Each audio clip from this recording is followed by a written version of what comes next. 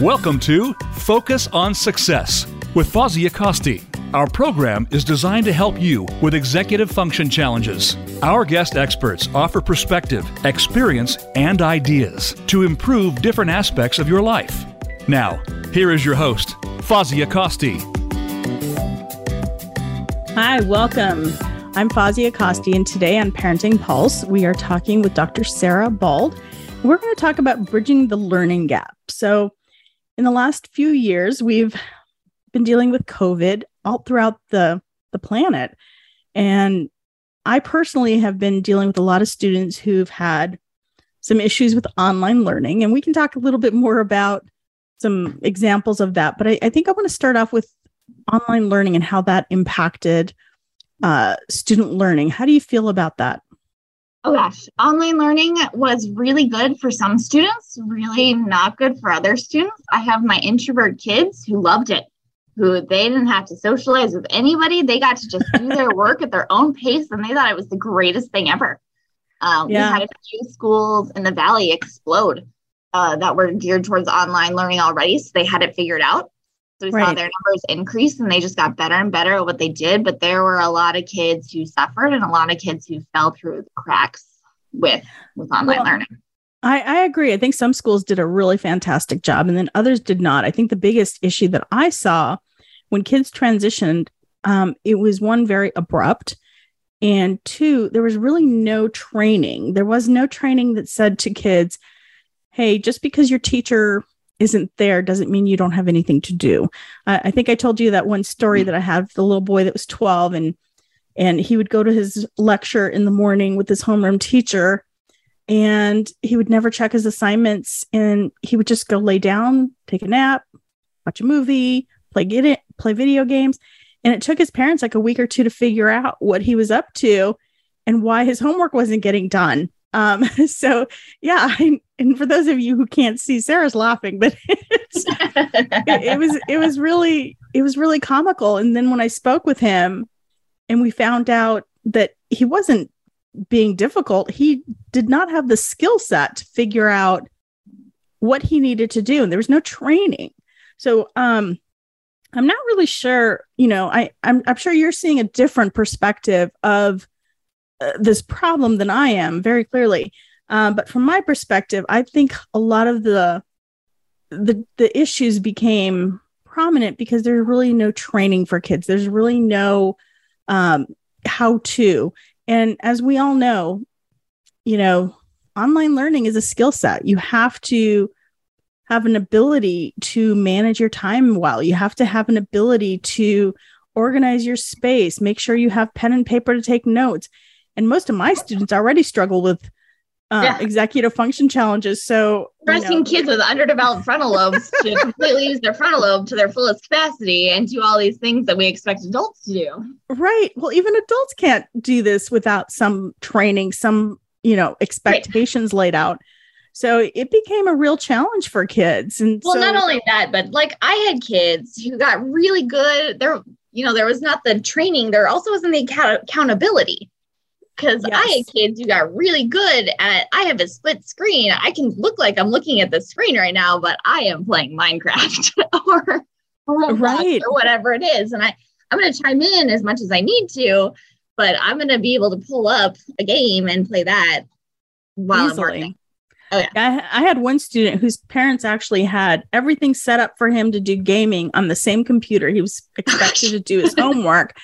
He had no pens, no pencils, nothing to take notes on, and they didn't understand why he was failing.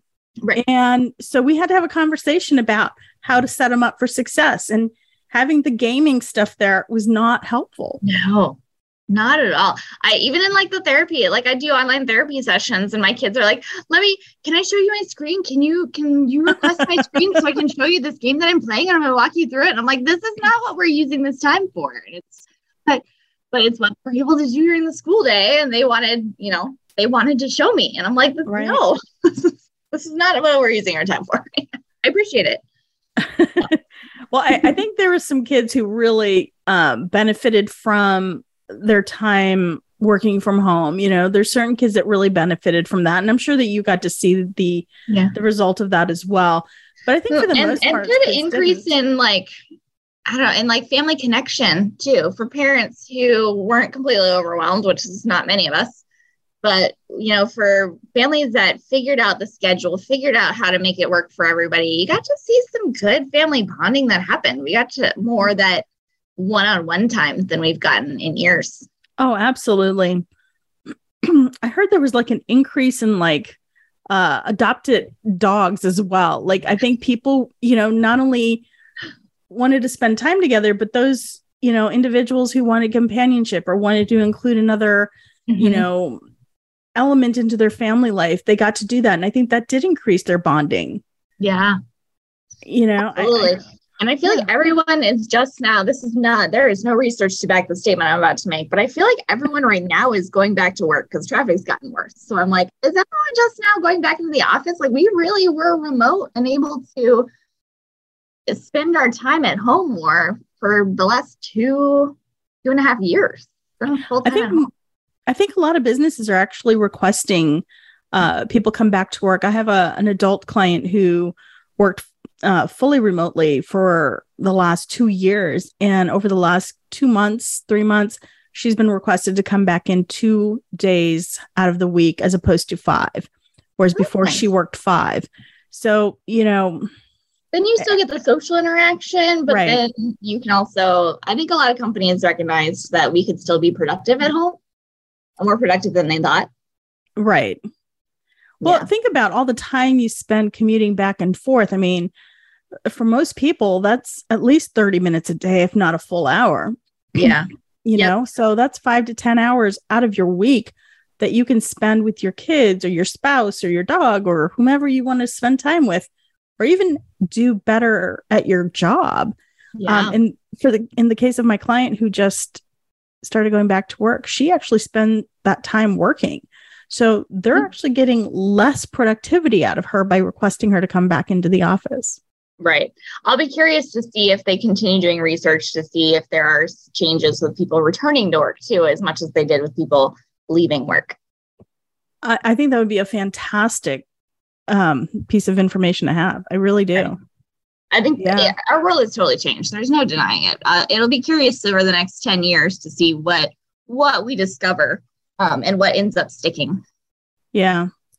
I think the thing for my kids that I work with, the hardest part has been the transition of going from in person to online and then back and forth. You know, it's like, okay, now we're really hard. Yeah. So now we're back in the classroom.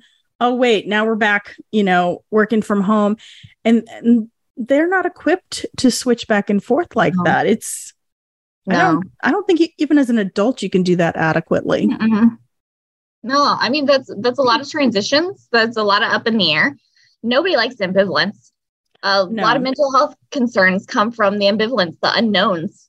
You know, I always say depression's living in the past, anxiety is living in the future, because you're so wound up about all the coulds that happened or that could happen.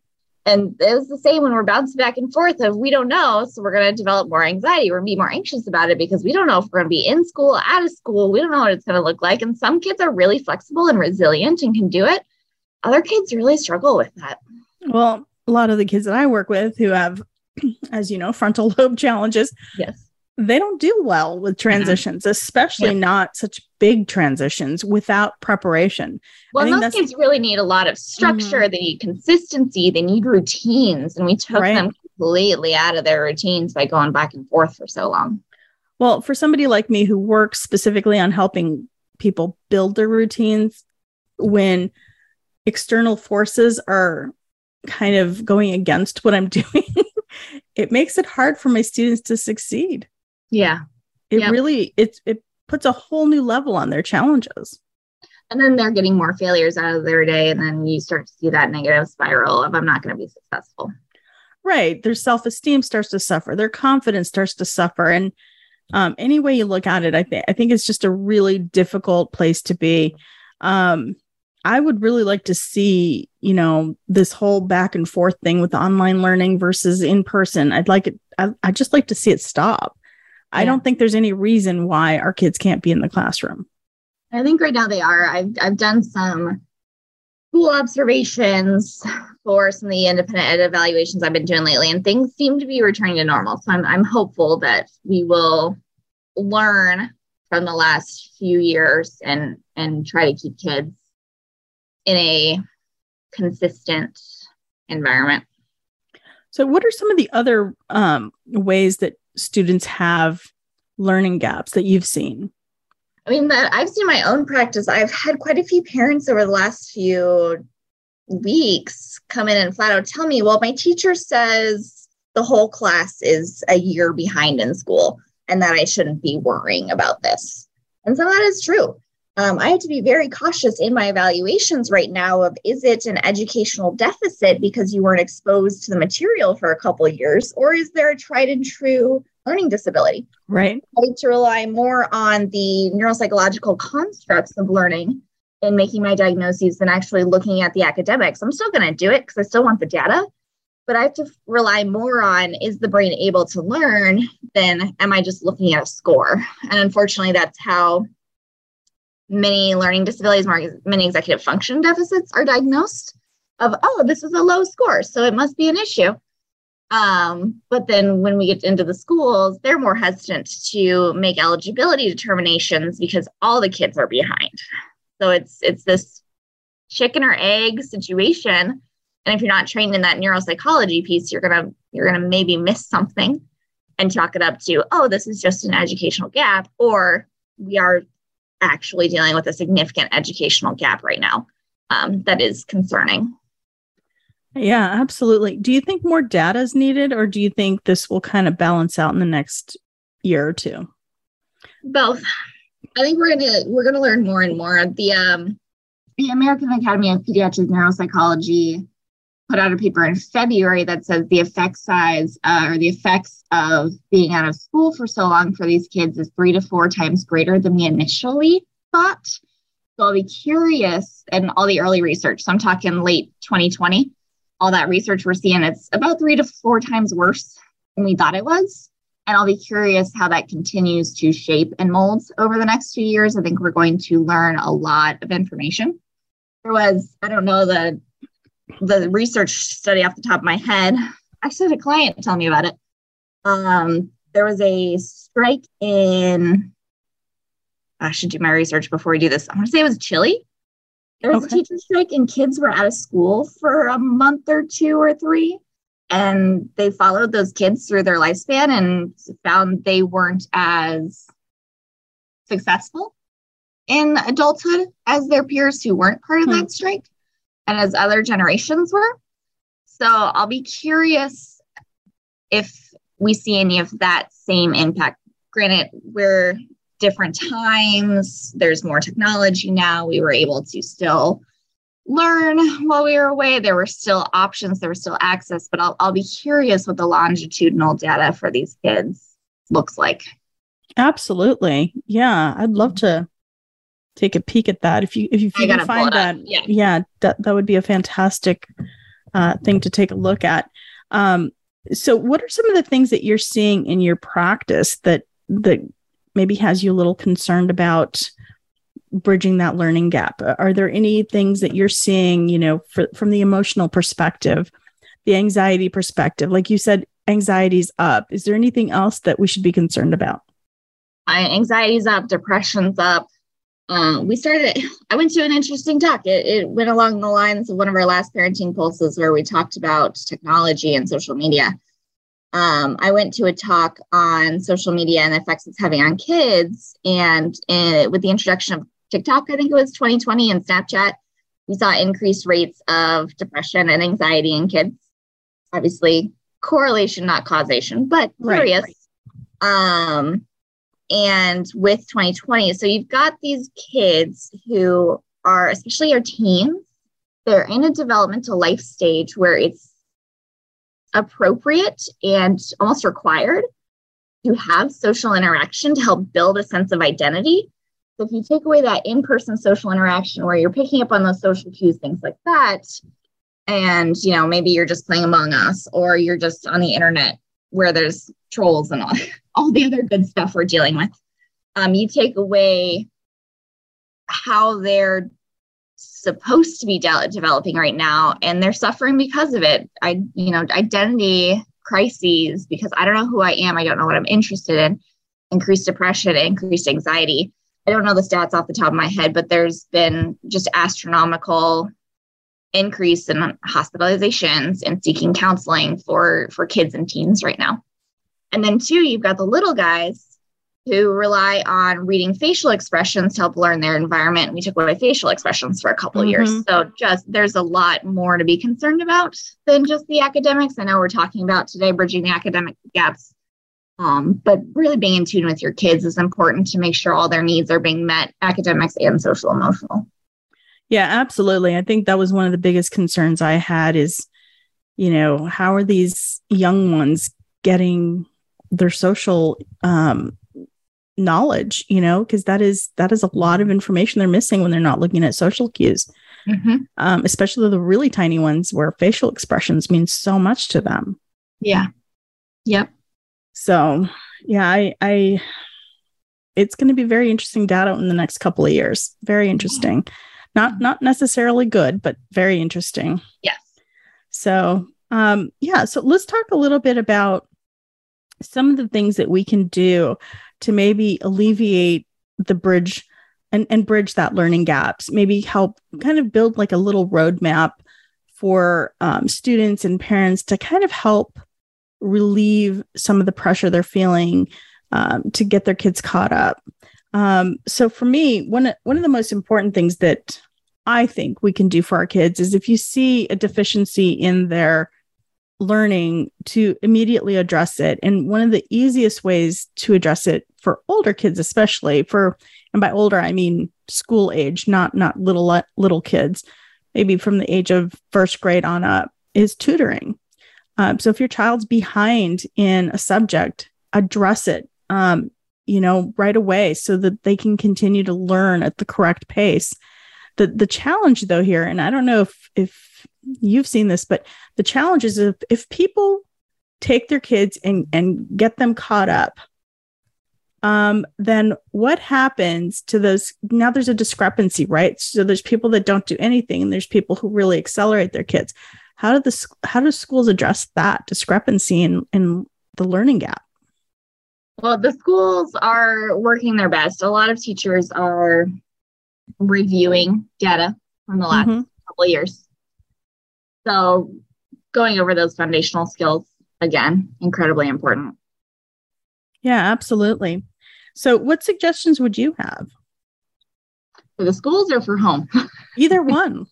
So like you said, tutoring is very important.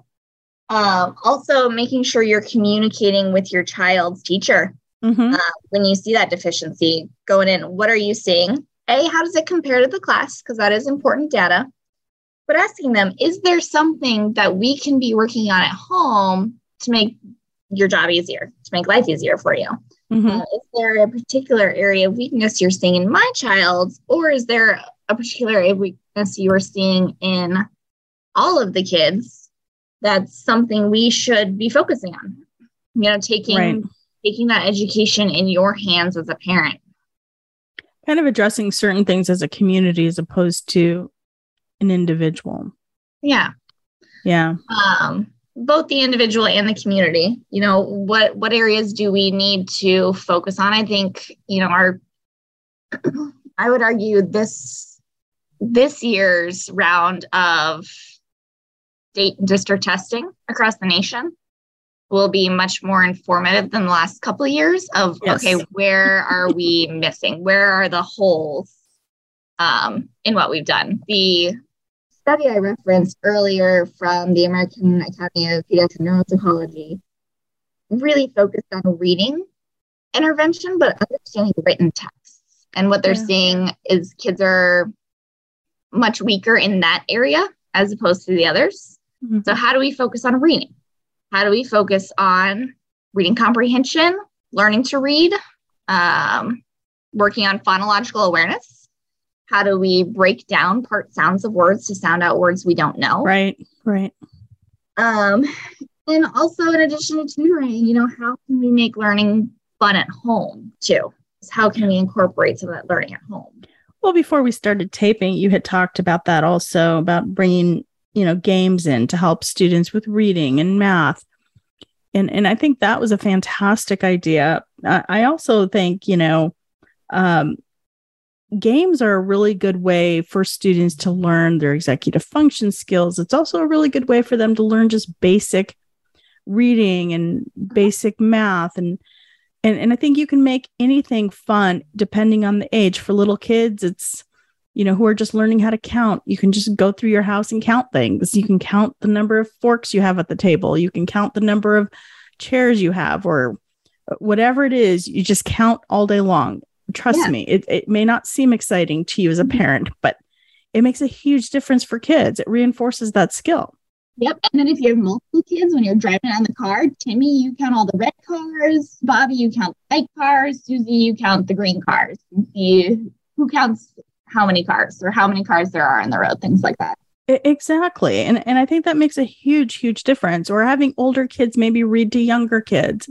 And then maybe once the younger kid's a little bit better at reading, you change that role around. Yeah. I know my kids love reading to each other. Yeah. Some of the dog shelters will let kids come in and read to the dogs. Yes, I think that's a fantastic idea. You might come home with the dog, but I'd probably come home with a bunch of dogs, but that's why I don't go. I would too. Or every city now has like a cat cafe. So you could take your kid to the cat cafe and they can read to the kitty cat. Anything like that. How do you read to someone who needs it? How do you teach a little one how to read? That can be a lot of. Yeah. So we'll be back after these messages. We'll come back and talk to Dr. Sarah Bald when we return. And if you'd like to get in touch with me, you can go to executivefunctioncoachaz.com and you can subscribe to our magazine, or you can get in touch with me there. We'll be back after these messages. Thank you for listening. Without you, this would not be possible.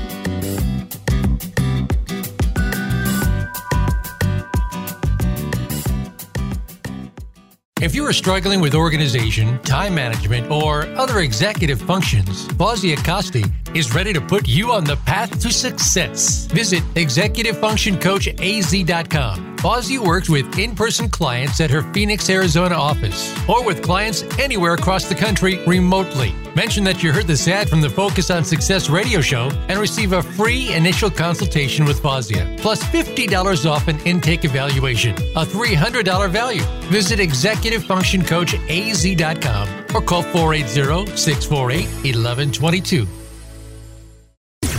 Voice America programs are now available on your favorite connected device, including Amazon, Alexa, and Google Home. Through streams with Apple Podcasts, TuneIn, and iHeartRadio, listening to your favorite show is as easy as saying the show name followed by the word podcast. Hey, Alexa, play Finding Your Frequency podcast. If that doesn't work, try adding on TuneIn or on iHeartRadio or on Apple Podcasts.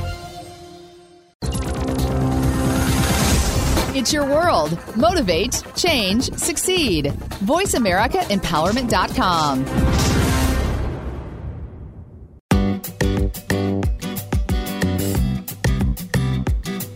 You are listening to Focus on Success. To reach Fawzia Costi or her guest on the live show, please call 1-888-346-9141. That's 1-888-346-9141. You may also send an email to Fawzia at executivefunctioncoachaz.com. Now, back to Focus on Success. Hi, welcome back. I'm Fawzia Costi, and today we're talking to Dr. Sarah Bald about bridging the learning gap, especially after all this wonderful online stuff that's been going on with kids dealing with COVID. I think bridging the learning gap is a really good topic. So welcome back to the show, Dr. Bald. Thank you for having me again. Yeah, my pleasure. So let's talk a little bit about what are some of the other recommendations that you might have for kids that are maybe struggling a little bit from their learning gaps. Like before the break, we talked about reading and just different games that we can play with our kids with math. And I think we can do like a lot of different things. We could do science experiments, which include, math and reading, or we can do some simple things like cook. You know, reading recipes are a fantastic way to incorporate math and reading.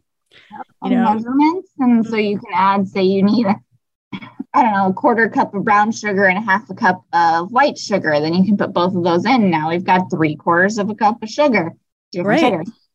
So there's easy math in baking. There's also, you can do outdoor games like hopscotch, 1 + 2, and then we're going to jump on what that is. 3 + 2, and we're going to jump on the number that is.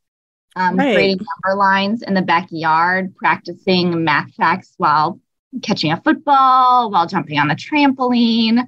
The more motor and playful you make it, the better. I think being involved in the kids' education for the next couple of years, your child's education for the next couple of years is incredibly important. Or even when you're driving around, reading street signs. Yep. It might seem like a simple thing, but you're engaging with your child and they're practicing their reading. And they might be practicing some harder words than they would see in their books. Totally. And different words and real life words than they would see in their books. Exactly.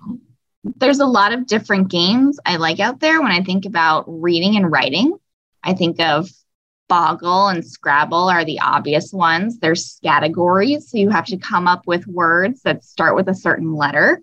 There's math games. Like if your kids love computer games, there's Prodigy is a math game that a lot of times they'll play in school, but I'm pretty sure you can get it as a parent. Sure. Where you are doing math facts to create battles, things like that. Absolutely. ABC Mouse you can get at home, and kids go crazy for ABC Mouse. I don't get it, probably because I'm an adult, but kids love it. The little kids love it. We did Jumpstart growing up. I liked Jumpstart. Yeah, I think we always gravitate toward things we're familiar with. Exactly. Let's see. If we're looking at executive function games, I really like the game SET for teaching kids that cognitive flexibility. Actually, I use that quite a bit. And people, you can go online and get it. It's online. Setgame.com. There you go. It's fantastic, but it teaches cognitive flexibility and how to consider different options. So especially for these kids who had a hard time bouncing back and forth between being in school, out of school, incorporating a game, an executive function game like Set in might be beneficial, helps them. Well, not only does it work with flexible thinking, but it helps improve their attention, their processing speed. It helps them with problem solving, impulse control. It does a lot of wonderful things. And if you go to setgame.com, there's also Quiddler. And Quiddler is also a really great game. I don't know Quiddler. I'm going to have to get that one. You should. It's a very fun game. The first time I was introduced to that, I think my daughter was in third or fourth grade. Yeah. Her teacher sent it home with her. And I thought, oh, this is an interesting game. So it was kind of fun. I love that. Well, and then with math, you've got games like Set or even Uno, games that kids love and they love playing. Maybe, you play Uno where you have to add up all of your points at the end and you have to keep a running total of how many points you have. Yes, things like absolutely. That. Simple. You take a typical game that you guys play at home, you make 1 or 2 tweaks to it where now it's got a math component to it. Now it has a reading component to it. And now you're working on academics without kids even recognizing. Yeah. And like I said earlier, just cooking with your kids, involving them in your everyday life, cooking breakfast, making pancakes, simple recipes that they can participate in, measure, like the little kids love to measure, a cup of flour or a cup of milk or a teaspoon of vanilla, whatever it is. Not only do they get to spend time with you, but they're practicing their other skills. And it's a pretty awesome trade-off. You get to spend time with your kids. You might do it faster without them, but you know what? You can do a lot of things faster without them. Do everything faster without them. But if you have the time, so picking your battles, if I have the time right now that I can dedicate to this, I'm going to incorporate it. And it gets them off the screen. So it gets them out of the computer, off the TV, and it's something they love. And kids are most kids love to be helpers. So I need absolutely. To help me go do X, Y, and Z. And maybe they have to go read something for you or read along at the recipe book while you're doing it. Or, anything like that might be beneficial as well. And I also really like summer camps or spring break camps. I know there's quite a few out there. My favorite, I think, is one of the Lego camps. But there's quite a few out there. I know with Legos, you can build robots and, it really has something for every age group. But they have imagination camps. They have math camps. And I know this because my kids have been to them. But you can also go for something as simple as surf camp. If you're in an area where there's an ocean, why not? Right. Or if you have the finances and you can send your kids somewhere, then why not? There's a lot of camps out there. You can even pottery camp. I mean, you're learning proportions. You're learning some, you're learning some math, some reading. You're learning a lot of social interaction. And I think that is really important. Yes. Making sure that they're out there interacting with other kids than they see at school, developing relationships with people they see outside of that academic setting as well, especially for kids who are frustrated with school and have a hard time at school, getting them involved in activities that take them outside of school, but they still get to meet kids their age is so valuable. Absolutely.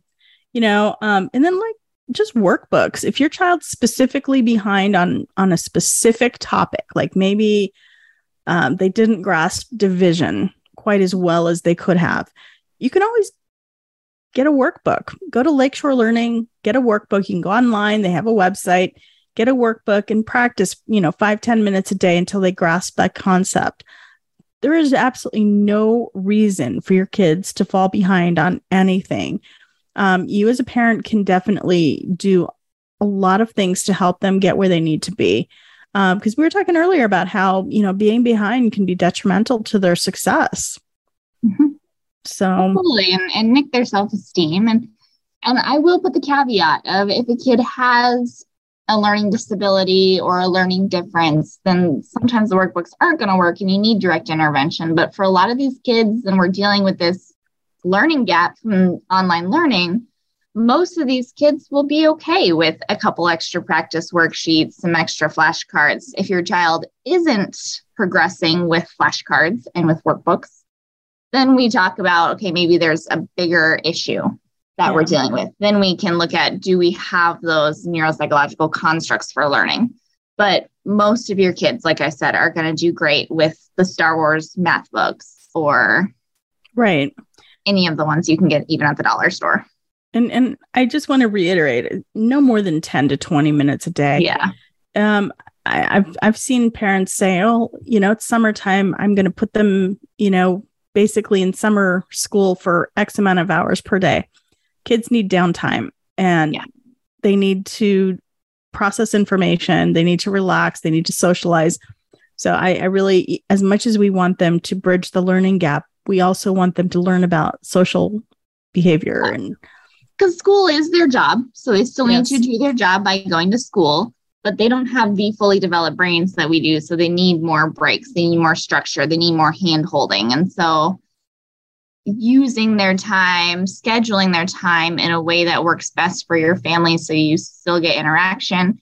You don't have an exhausted kid. You don't have a meltdown kid, but you're supporting them in the ways that work best for each individual child. Right. One of the most interesting things that I have seen recently is mind print assessments, and they're designed for kids who are in K through 12.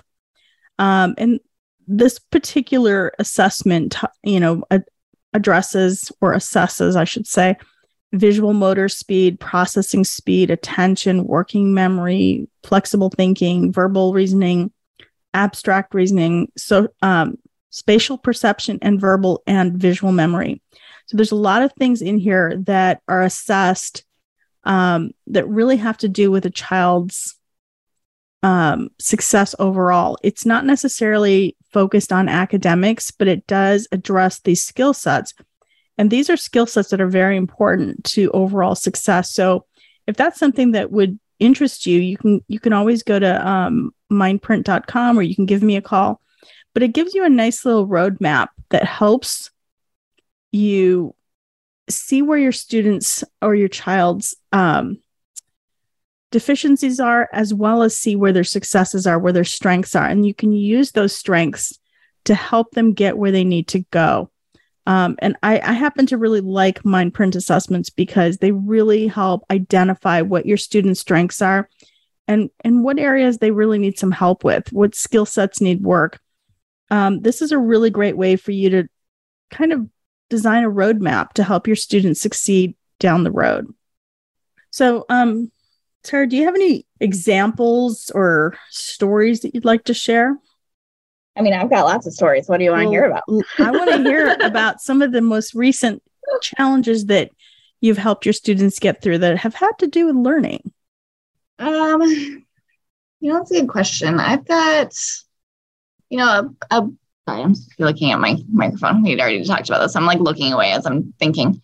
A predominant part of my practice is that assessment piece. Right. It is helping families understand their individual child's strengths and weaknesses, making diagnoses where appropriate, so that their child can be successful in the classroom, so that they have a good understanding of how their child's brain works, so that they can tailor their own expectations.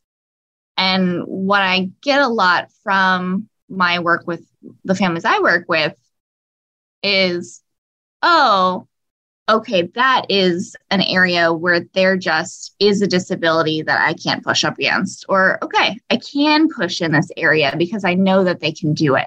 Mm-hmm. And that's the most rewarding part of my job, is helping families understand where to push, Mm-hmm. where to take a step back, helping families navigate what battles they want to choose. I get a lot of kids who, with my older kids, I should say, I'll spend time and I'll teach them how their brain works. So after all is said and done, after I do a very thorough feedback with parents so that they know, okay, here's exactly what's going on, I walk kids through without showing them all the data, without bogging them down. Here's what's going on. This is the hand you've been dealt with. This is what I've learned. Here are some things that you can do to help you be successful. And I'll never forget this one. She cracks me up. So I evaluated a girl, very bright. I work with a lot of kids who are twice exceptional. One of my areas of specialty. So she was very bright, overall very successful, had a lot going for her, but was struggling with anxiety, depression, and didn't understand why. So I did a comprehensive neuropsychological evaluation in addition to some mood testing with her. And I'm walking her through, and it turns out she's got ADHD that nobody caught because she's so bright that she can just pass. So she's not paying attention. She's missing a lot of information at school, but she's so stinking smart that she can put the pieces together and no one has any clue what she's going through. And so I'm walking her through, and we're talking about how it's really important that when she gets home from the day, for example, she was about to go off to college, that her shoes are in a certain spot, her purse is in a certain spot, her keys are in a certain spot, because she's going to be the kid who locks her dorm room keys in her dorm all of the time, and the TAs have to let her in. That was me. So we're walking through of like, everything needs a particular spot, and it doesn't need to be organized and pretty and clean necessarily. But if something is not where it should be, you're going to totally lose it. And she just starts cracking up. And I was like, it's not normally where people laugh at me. So talk to you about what's going on. And she's like, so when I was at camp and I walked out of our cabin without my pants on, it's because my pants were in the same place they normally are. We're talking like 130, 140 IQ kids, super smart, very well put together. I'm like, yes, this is why you left your camp cabin without your pants on, because they were in a different spot. And this is why your purse needs to be in the same spot every day, or else you're going to lose it. And she's like, I understand. That is hilarious. I mean, that's the best part about what I do, is just helping. I really like it with the kids. Like, it's awesome to let the parents know what's going on. But I really like being able to teach the kids, this is what's good for your brain, and this is what's not. Take it or leave it. Like, right. You can leave my office and do nothing that I'm suggesting right now. it's on you. Ball's in your court, because now I've taught you, this is the hand you've been dealt in life. This is what you need to do to be successful. Now you're going to choose whether or not you do it. And I use choose with a grain of salt, because a lot of these kids can't choose. The kids I work with, they don't choose to perform poorly. They don't choose to have these gaps in education. It's just because their disability gets in their way of learning like other kids. But are you taking accountability for all the information I've given you? Right. You're going to make inattentive mistakes. You're going to make impulsive mistakes. You're going to do silly things. You're going to be behind in school, tying it back to what we're talking about. I went down a rabbit hole. But are you going to own up to that and take the next steps to correct what the situation your disability created for you? Or the situation we have, COVID-19 has put you in. Right. And maybe in some cases, bringing an advocate in is appropriate. If you can't bridge their learning gap on your own as a parent, working with the school, maybe it's time to bring in an advocate. And that's something we've talked about in depth in our last episode. I think it was our last episode with Laura Passmore. But, I think an advocate is a great way to help your child get what they need.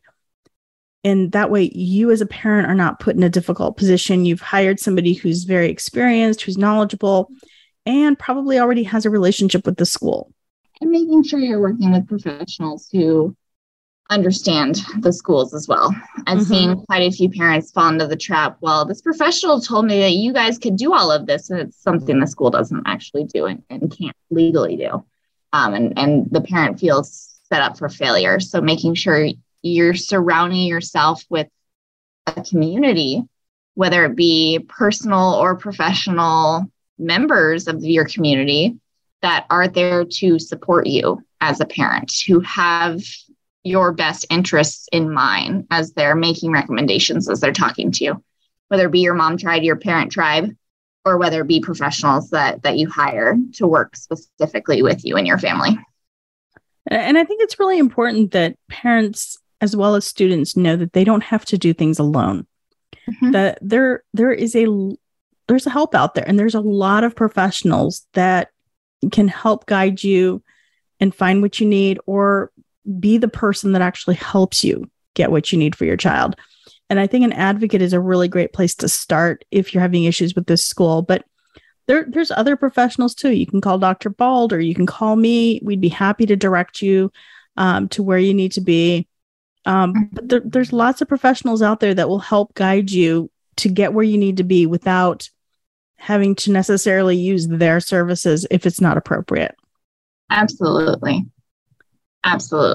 I think it's the hardest part of this process. The hardest part of raising kids is asking for help, is relying on others, where there's very much an expectation that you do it yourself, that you know what's going on, that, there's a lot for of most parents, for most parents, it's that concept of these are my kids, I'm responsible. Right. And if I go ask for help, it means I'm not doing my job. Exactly. I'm weak. And it's so much, it takes a lot of strength to ask for help. Like the strongest people are the ones who ask for help. It's not the people who suffer in silence. Right. Or feel lost. Yeah. As hard as it is to ask for help, I think it's really important for your child's future and for your family's future. I mean, as a family, you need to make sure that your kids are as successful as possible. And I think we've given you some really great suggestions today. If this is something that resonates within you and you want some more guidance, feel free to talk to myself or Dr. Sarah Bald. We'd be happy to direct you any way we can. I would like to spend a little bit more time maybe talking about a few more success stories, if you could. I'm sure you have a ton of success stories. This is what you do for a living. Well, yes. You do. You do. Well, yeah, I love the kids that I work with. I tell all my students that they're exactly the way they're meant to be, and that they're just young. And because they're young, They've got some challenges, but if they work on those challenges, then they will overcome them as adults. And, talking about bridging the learning gap, I see so many kids that come to me that just plain struggle with not having everything they need. I have a student who has he's a young man. He's 21, very bright. He got into Berkeley. He's, he did very well, but he has a diagnosis of ADHD and autism and a couple other things that, are out there. And he has a very supportive family, very supportive therapist, but he doesn't have great processing speed. So when he does things, he struggles. So what we're trying to do is help him bridge that learning gap that's happened over the last 2 years with COVID by just improving his processing speed. So once he can improve his processing speed and get back at Berkeley, he's going to be unstoppable. He's going to be doing things that maybe I wish I could do. And he's only 21. So it's fantastic. My outside the box learners. I love my learners who have something else going on, because they are not the lemmings the rest of us are. They're the ones who aren't going to take, we've always done it this way, so we're going to keep doing it this way. They're the ones who are going to create change in the world.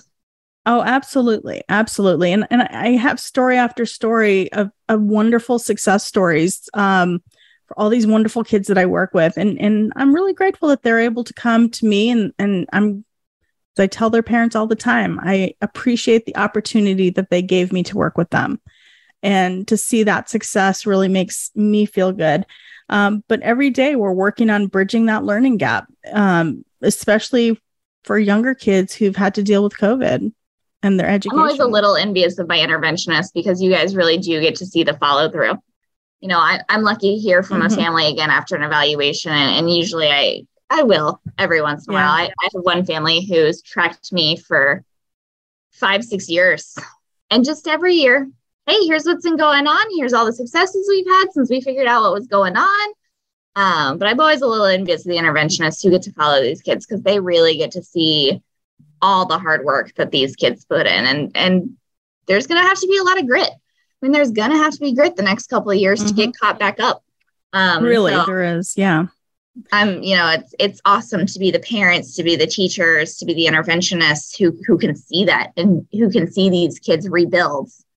To be absolutely. Yeah. And if you're a parent, you're looking for somebody to work with, I, as a coach, do not work by myself. I work with neuropsychologists and therapists and, a variety of different professionals that help work with the students. So, don't feel like you have to work with just one person. You can work with a team, and you should have a team that is willing to work with each other. So when I work with a family, I really want to make sure that I incorporate everybody that's still involved, and hopefully we can bring quite a bit of success to that student's life. So, so I just want to say thank you for joining us today. And thank you, Sarah, for taking time and sharing your wonderful knowledge with us. Would you like to tell our listeners how they can get in touch with you? Yes. So my name is Dr. Sarah Bald. I'm the owner of Nest Psychological. You can find us online at www.nestpsychaz.com.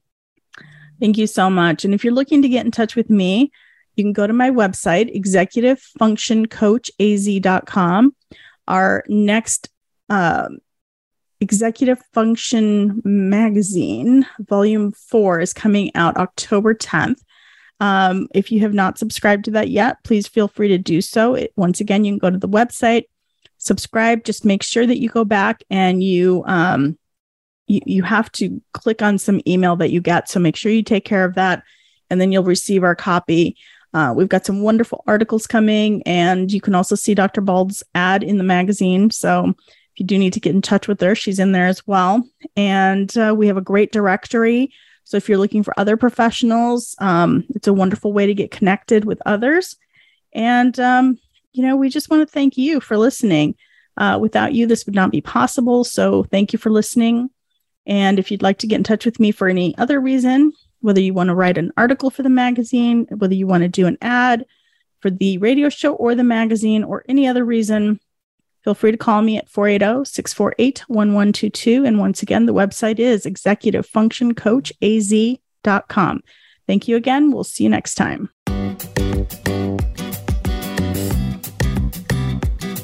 Thank you for tuning in to Focus on Success. Please join your host, Fawzia Costi, for another program next Wednesday at noon Eastern Time and 9 a.m. Pacific Time on the Voice America Empowerment Channel. Until we talk again, have a great week.